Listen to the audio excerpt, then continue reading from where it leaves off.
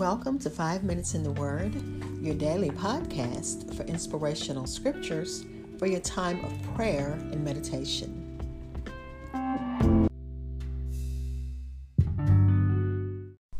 We're looking at Psalm number 117, which is only 2 verses. It's the shortest song in the entire collection of Hallel songs. And we'll just go right into the reading.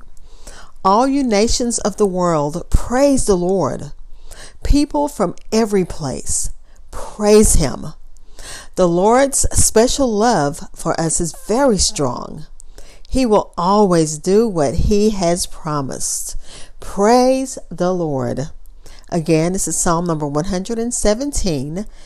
It only has 2 verses, and this is from the Easy English Version, which titles it Praise the Lord.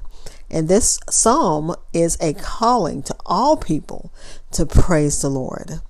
Again, it is the shortest of all the Hallel psalms. And the Hallel psalms are numbers 113 to 118. And this is number 117. And again, these Hallel psalms are sung as part of the Passover celebration. And again, we have to just imagine our Savior sung this with His disciples on the eve of His crucifixion. And Jesus had all people, all Gentiles in mind. Through His work on the cross and His victory over death and at the empty tomb, God would call people to Himself from every tribe and every tongue. And in thinking of reasons to praise God, the psalmist first lists because He is strong. It says, again, the Lord's great love for us is very strong. So one of the reasons to praise God is because His great love for us is very strong. His mercy, His kindness, very strong. I'm going to take a break and I'll be right back. Again, this is Psalm number 117 in its entirety from the Easy English Version, which titles it Praise the Lord. Again, the psalmist lists why we need to praise God. And the first reason he gave is that God is strong. His love. He's merciful. He's kind.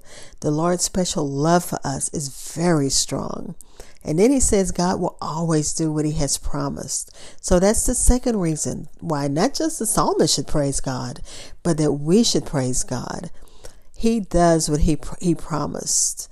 Not only does God have a great loving kindness for us, but not only is He merciful and kind, but He also will do what He promised.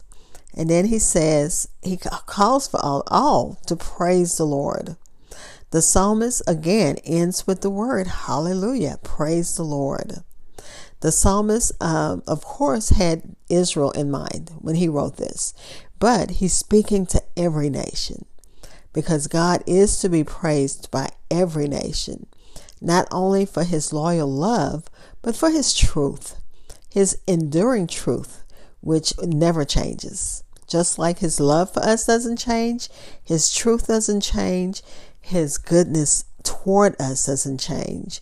And again, the psalmist wants us to say, hallelujah, and we do. I'm again ending with words by Spurgeon. Spurgeon says, God's grace has abounded to millions of perishing sinners, including us. Let us pray for that time when all nations of the earth shall sing His praises. And let us bless God for the unsearchable riches of the gospel of grace. Let's pray. Father, we thank you. We thank you for your word. Father, we thank you that your word says that your love for us is very strong. It's very great. God, we thank you that you will always do what you promise. And God, like the psalmist says, we do praise you. In the name of Jesus, amen. And again, y'all be blessed.